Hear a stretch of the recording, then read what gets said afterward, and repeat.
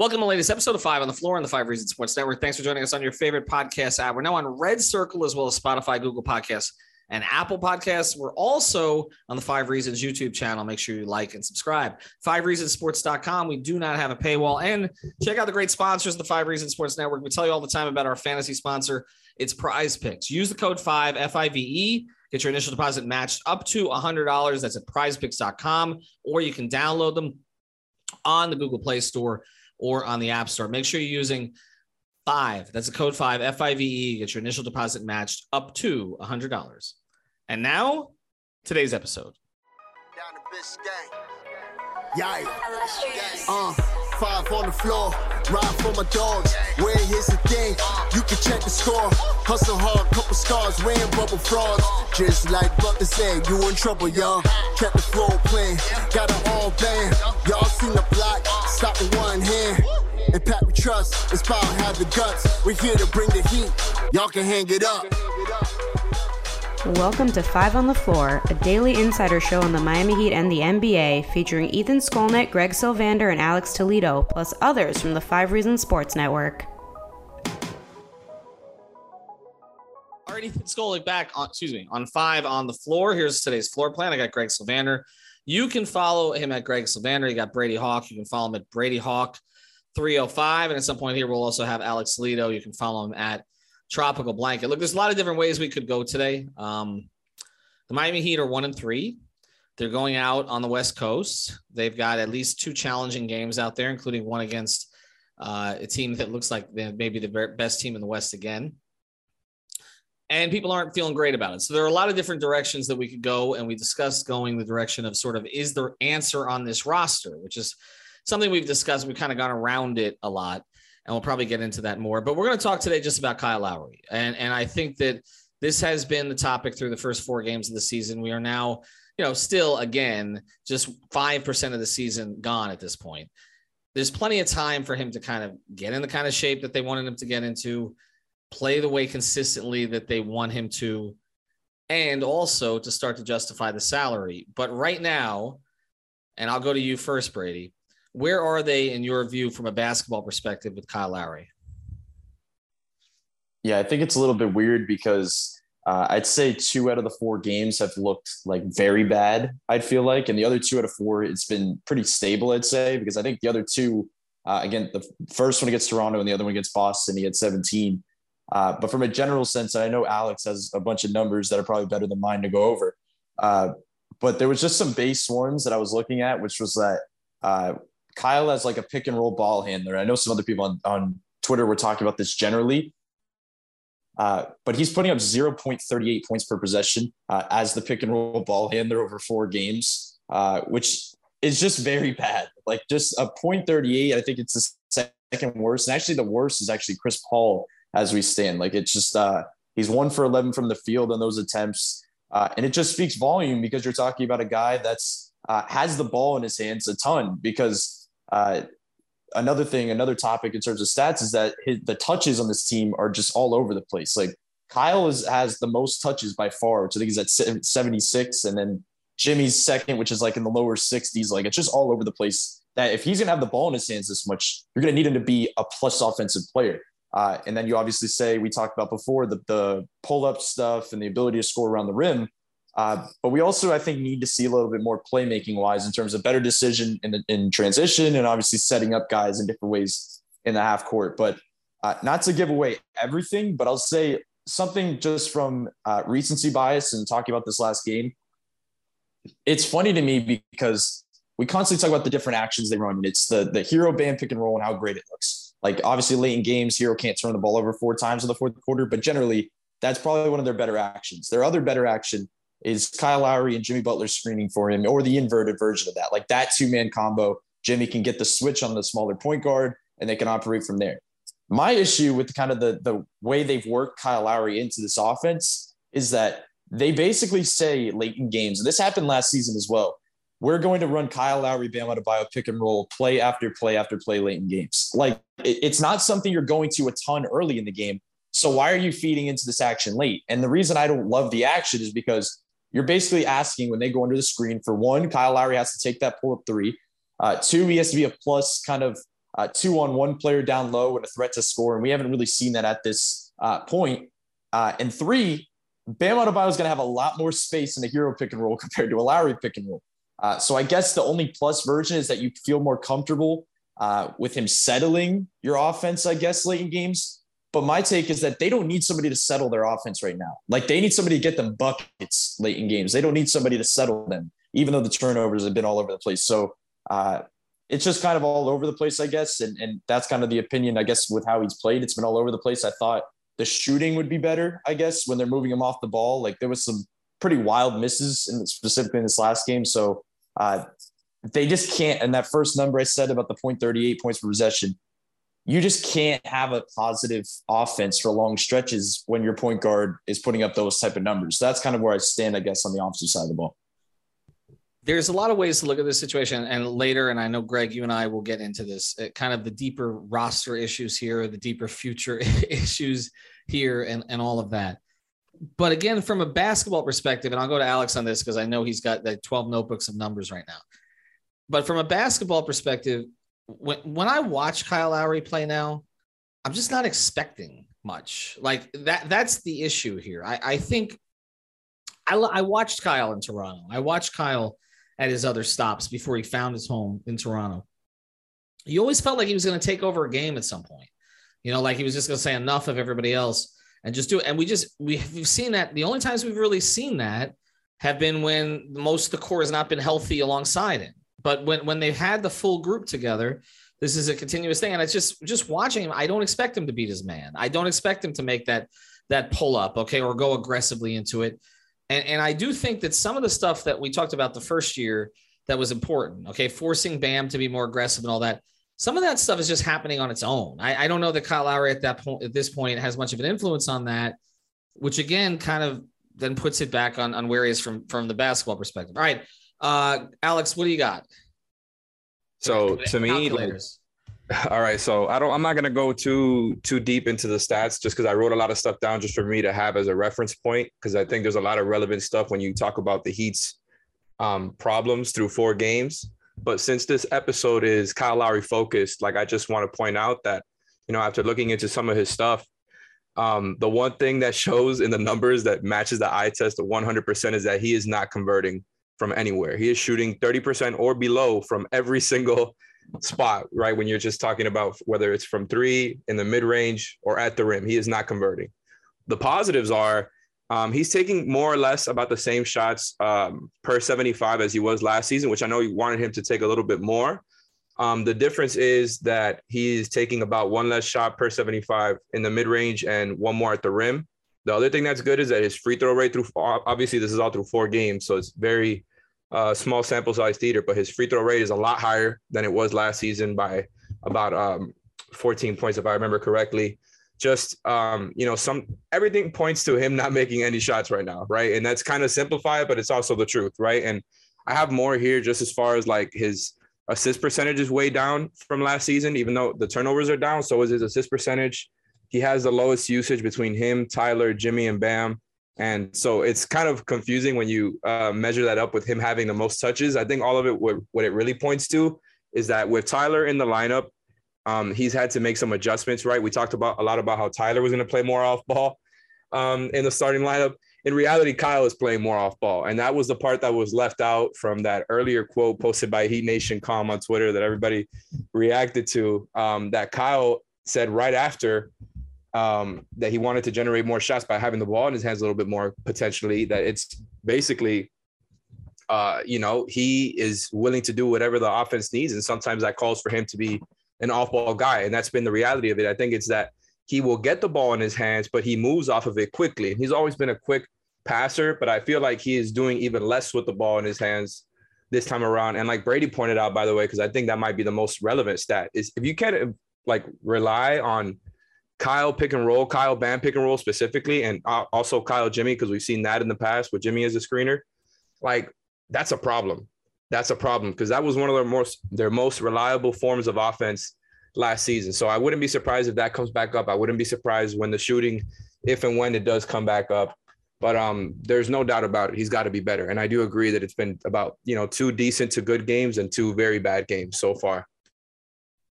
The thing you mentioned about like how quickly he gets the ball out of his hands, that's exactly what I was thinking when you talked about the discrepancy between the touches and the actual plays made, because his assisted shots are way up. So like he's, you know what I mean? He's doing right. No, he's definitely playing more off the catch. But what I'm saying is he doesn't keep the ball very long, which is good in a lot of ways. But sometimes it's like, okay, you would like him to keep it and actually try to probe for something, and he doesn't. But let's get to the larger issues here, Greg. I mean, where do they go with this? It's a tough situation because it's Jimmy's buddy.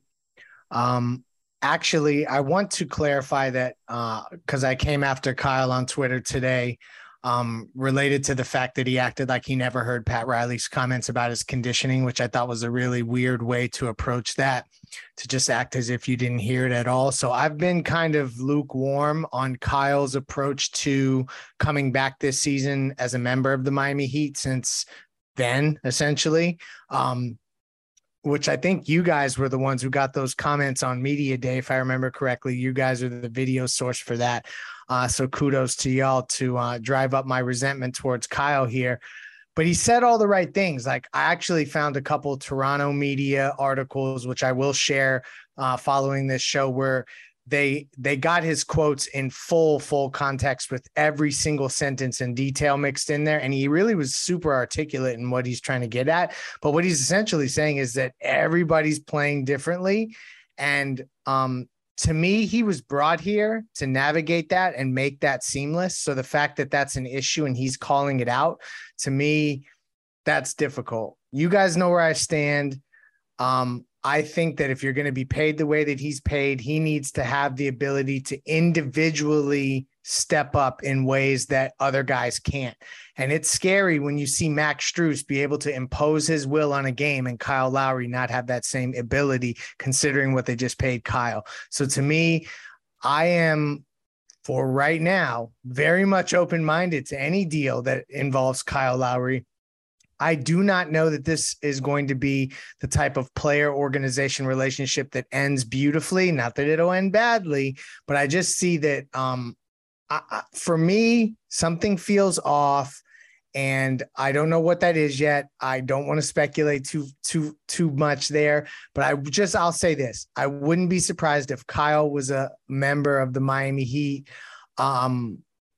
like he was not a member and Jimmy was here a little bit longer. I thought of them as a package deal, Ethan. I don't think that may be the case, actually.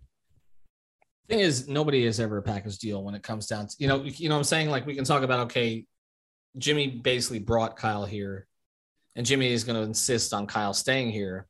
And I know it's a different relationship than it is with Goran, but we talked about the same thing with Goran, right? Like Jimmy would do anything to keep Goran here. Well, but then, his buddy was available and wanted to come, and Goran was no longer here. So I don't think that's the thing here. I think it's this. When we talk about the money here, and we have to talk about the money because they made a significant commitment to him, 3 years, at close to $90 million. If you're looking at that, okay, you want a guy who's going to completely embrace what you're doing. And it just hasn't felt the whole time. I'm not talking about any of the personal stuff he dealt with last year, because that's a totally separate thing. Of course not. You're right. Yes. But I'm just saying you're right. It just hasn't felt like a fit for a lot of this time. And I know, the way that Eric speaks about him, in glowing terms about being QB1 and all the rest of this, and the way he reads the game, I think all of that stuff is true. I think that it is all accurate, but again, there's just something missing. There's something missing in his time here so far, and it has reflected in some of the numbers. All right.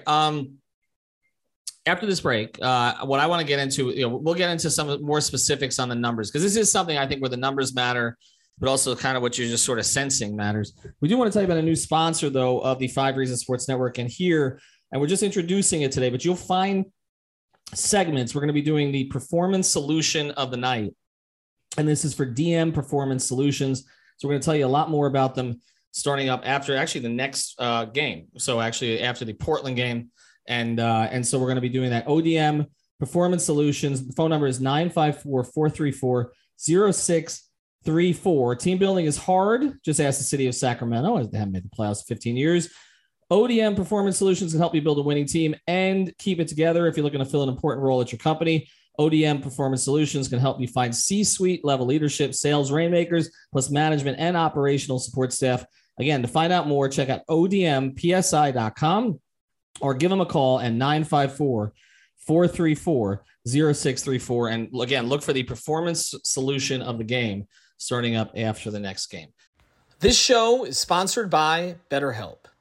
What's the first thing you'd do if you had an extra hour in your day? Go for a run, take a nap, maybe check the stats of the latest Miami Heat game? I've got a better idea. A lot of us spend our lives wishing we had more time. The question is, time for what? If time was unlimited, how would you use it? The best way to squeeze that special thing into your schedule is to know what's important to you and make it a priority. Therapy can help you find what matters to you so you can do more of it. I've benefited from therapy. I went through some life changes, major life events, had some difficulties, wasn't a believer in therapy, but it helped me and it can help you also. So if you're thinking of starting therapy, give BetterHelp a try. It's entirely online, designed to be convenient, flexible, and suited to your schedule. Just fill out a brief questionnaire to get matched with a licensed therapist and switch therapists anytime for no additional charge. So learn to make time for what makes you happy with BetterHelp.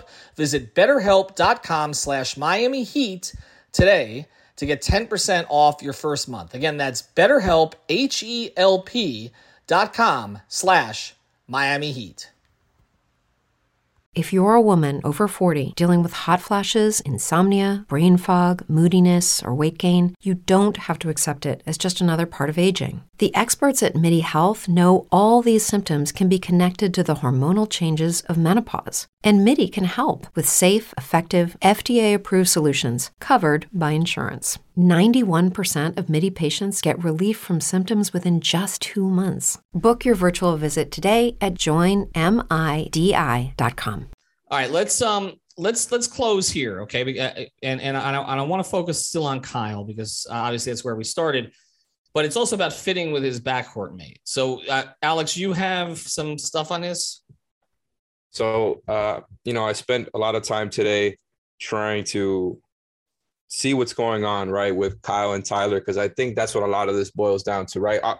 Not to mention, the problems that the Heat have with certain bench players, because that's not what we're talking about today. But that also very, very much shows up in the stats. I'm just going to say that without even getting into specific names. But since we're just getting into Kyle and Tyler is not the topic, but I think the way that they fit together is what this boils down to from everything I've seen together, right? When they're on the floor together, they're negative 14.64. And I have a lot of other on and off combinations here. Some of the similarities I've seen is that Kyle, when he's playing with Jimmy and Bam, the numbers are great. Tyler, when he's playing with Jimmy and Bam, the numbers are great. The difference is when they're all playing together, right? And although the starting lineup with Caleb is a little bit over neutral, it's about 1 point something net, so it's not bad. What I've noticed is that Tyler and Kyle together on the floor has not been the easiest adjustment. I think a lot of it, when you talk about the on and off data, has to do with how bad Kyle is shooting. Tyler also sneakily is shooting 33% from three. Not that that's anything to worry about, but just that's some of the stuff that could be accounted for in these stats. The fact of the matter is, just from these 4 games so far, it's been a wonky fit. I think that was something that we expected to be a little bit of an easier fit. Yeah. And it's kind of been like both guys are good playmakers. Obviously, Kyle is the better passer, is the point guard. Tyler has more scoring gravity because he's obviously a much bigger scoring threat than Kyle is at this point. And both are good shooters. Like, you'd think that they will be able to play off of each other a little bit better. And I think naturally they know how to, but it just hasn't turned out the way they wanted to, because their offensive rating is just bottom 5 right now. No matter how you look at it, even if you adjust for defenses played, it just hasn't looked good. There's a lot of issues right now. Makes no sense. But everything boils down to Kyle and Tyler's fit together. I know I keep repeating that, but it's just, no matter how you switch up all the combinations, that's what you have. Kyle has pretty good minutes without Tyler, and Tyler has good minutes without Kyle. It's tough. Well, and that's look, they know the numbers, and at some point, then you start to look to stagger them even more. But we are 4 games in. So let me go to Brady on this, and then I'm going to let Greg close. So who needs to sacrifice to make it work? Because if it's not working so far, and again, small sample size, But which of the two of them needs to give up more of their game that we've seen so far? I just feel like the answer to that is I'm not asking Tyler Hero to sacrifice anything. Like the fact that they just gave him that extension, the fact that what we're seeing him do to start this season in terms of just growth year after year. Now he's making the leap in terms of rim pressure, and he's getting better defensively, and he's doing all these things. It doesn't matter what things look like stats-wise, game-wise, film-wise. You are not asking that guy to sacrifice anything. So obviously it comes back to, for one, Alex is right on with all those numbers because I was looking at some similar stuff, and it was just like pretty eye-opening that backcourt, because like the last time Tyler Hero started, we kept talking about numbers in the starting lineup because it didn't look good. That's not Tyler Hero's fault this time around. Like it's just totally not. Even when you look at, I know what's been pointed out about his Tyler Hero's net rating being down and kind of all over the place. I was looking at it and it was like when he plays his minutes next to Dedmon, they have like 162 defensive rating. Like these numbers are such small sample size that we can't lean all the way into it. But we can see Brady.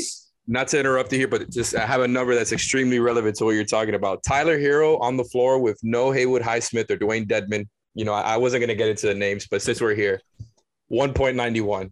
And almost everything else with Tyler Hero has been negative lineups, negative combos. So just the fact that he's 1.91 on the positive side without those two guys tells you a lot. But the majority of the minutes, because I did see that as well, it was only 26 out of about, I think, 137 or 140 minutes. So the problem has also been when he's on the floor without Highsmith and Dedmon. No, it's right. And then back to Lowry, like you look at those numbers and it's like the Heat have 117 offensive rating with Lowry's off the floor. Like the offense has generally looked better stats-wise and I'd say game-wise. But the really intriguing part of that to add into this is Gabe Vincent hasn't even been his best self yet. Like if you look at the numbers, he had one very good game against Boston and he had a 2.1 for 4 game opening night.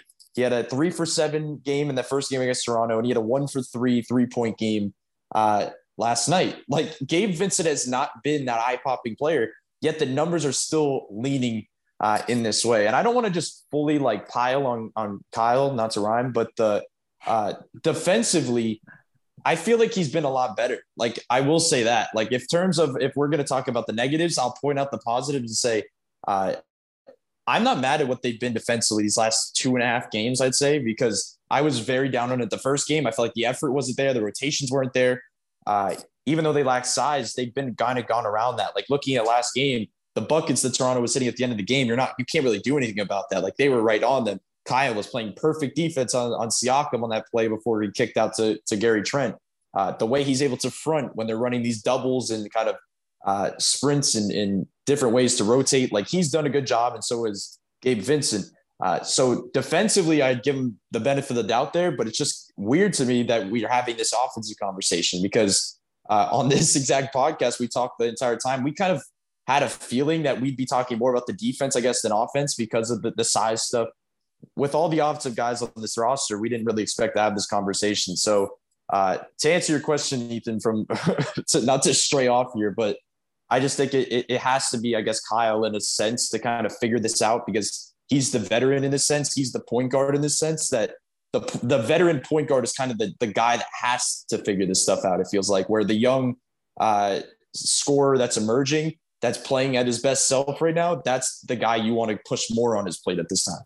But Greg, the single biggest reason that Kyle is here is to get the most out of every other guy that he plays with, right? We talked about this. It was, again, make Jimmy the best possible Jimmy because their relationship and what they can kind of build together if they both embrace, the culture, so to speak, the same way, right?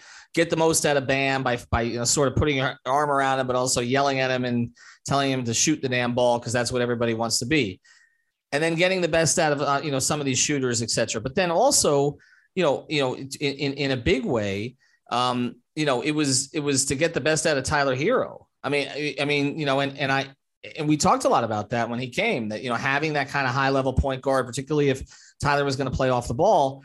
They did play together, quite a bit last year. But if they're going to move forward as a backcourt, Greg, again, you just gave all the money to Tyler. So it's like I just feel like everybody's on different timelines now, okay? Because you've got You've got kind of, Kyle has to be great now for them to win a title, but I don't think he's at that stage right now. Okay. But then again, and then the same thing with Tyler, that again, the fact that you brought in a guy who was close with Jimmy, which made sense at the time, may be the thing that impedes Tyler in some way to be able to help Jimmy contend. I know. That's such a weird conundrum to even think about. It makes my brain hurt. But you're right. Kyle came here to make everybody else better.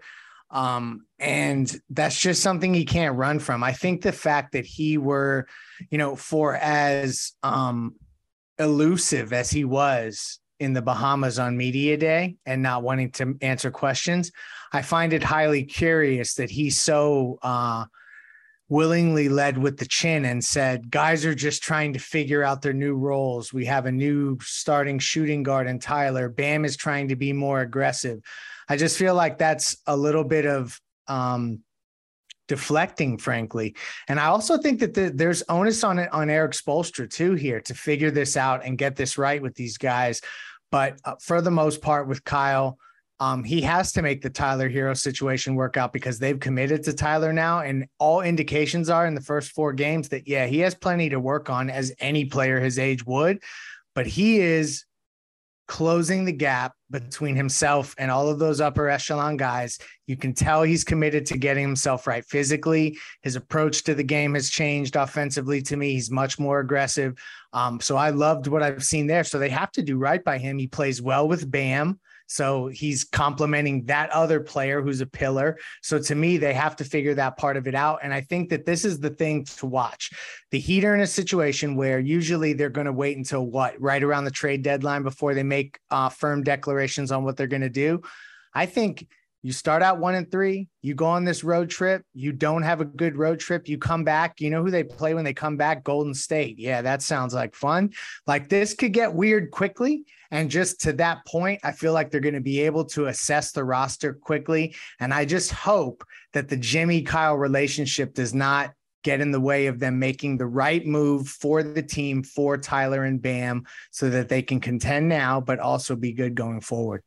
Well, that's why I thought that this early schedule was kind of a blessing in disguise, actually, even before the season started, because whether or not you were running it back, and I know that we've had dispute over that term and the way that we used it and the way the organization viewed it, in large degree, you were bringing back a lot of the same players. There was kind of a commitment to doing that and to waiting.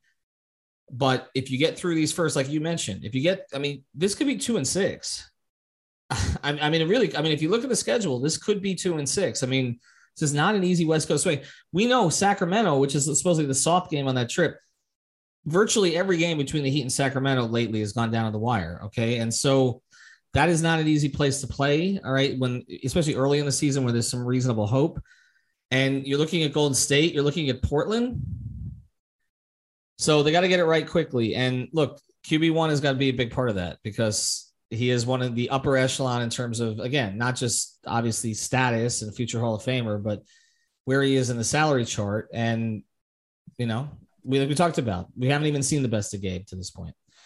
All right. Thanks to Greg. Thanks to Alex. Thanks to Brady. Thanks to our sponsors, ODM Performance Solutions. You're going to hear from them tomorrow for sure. And then also Prize Picks. Use that code 5, FIVE. Thank you for listening to the 5 on the Floor on the 5 Regional Sports Network. What's so special about Hero Bread's soft, fluffy, and delicious breads, buns, and tortillas?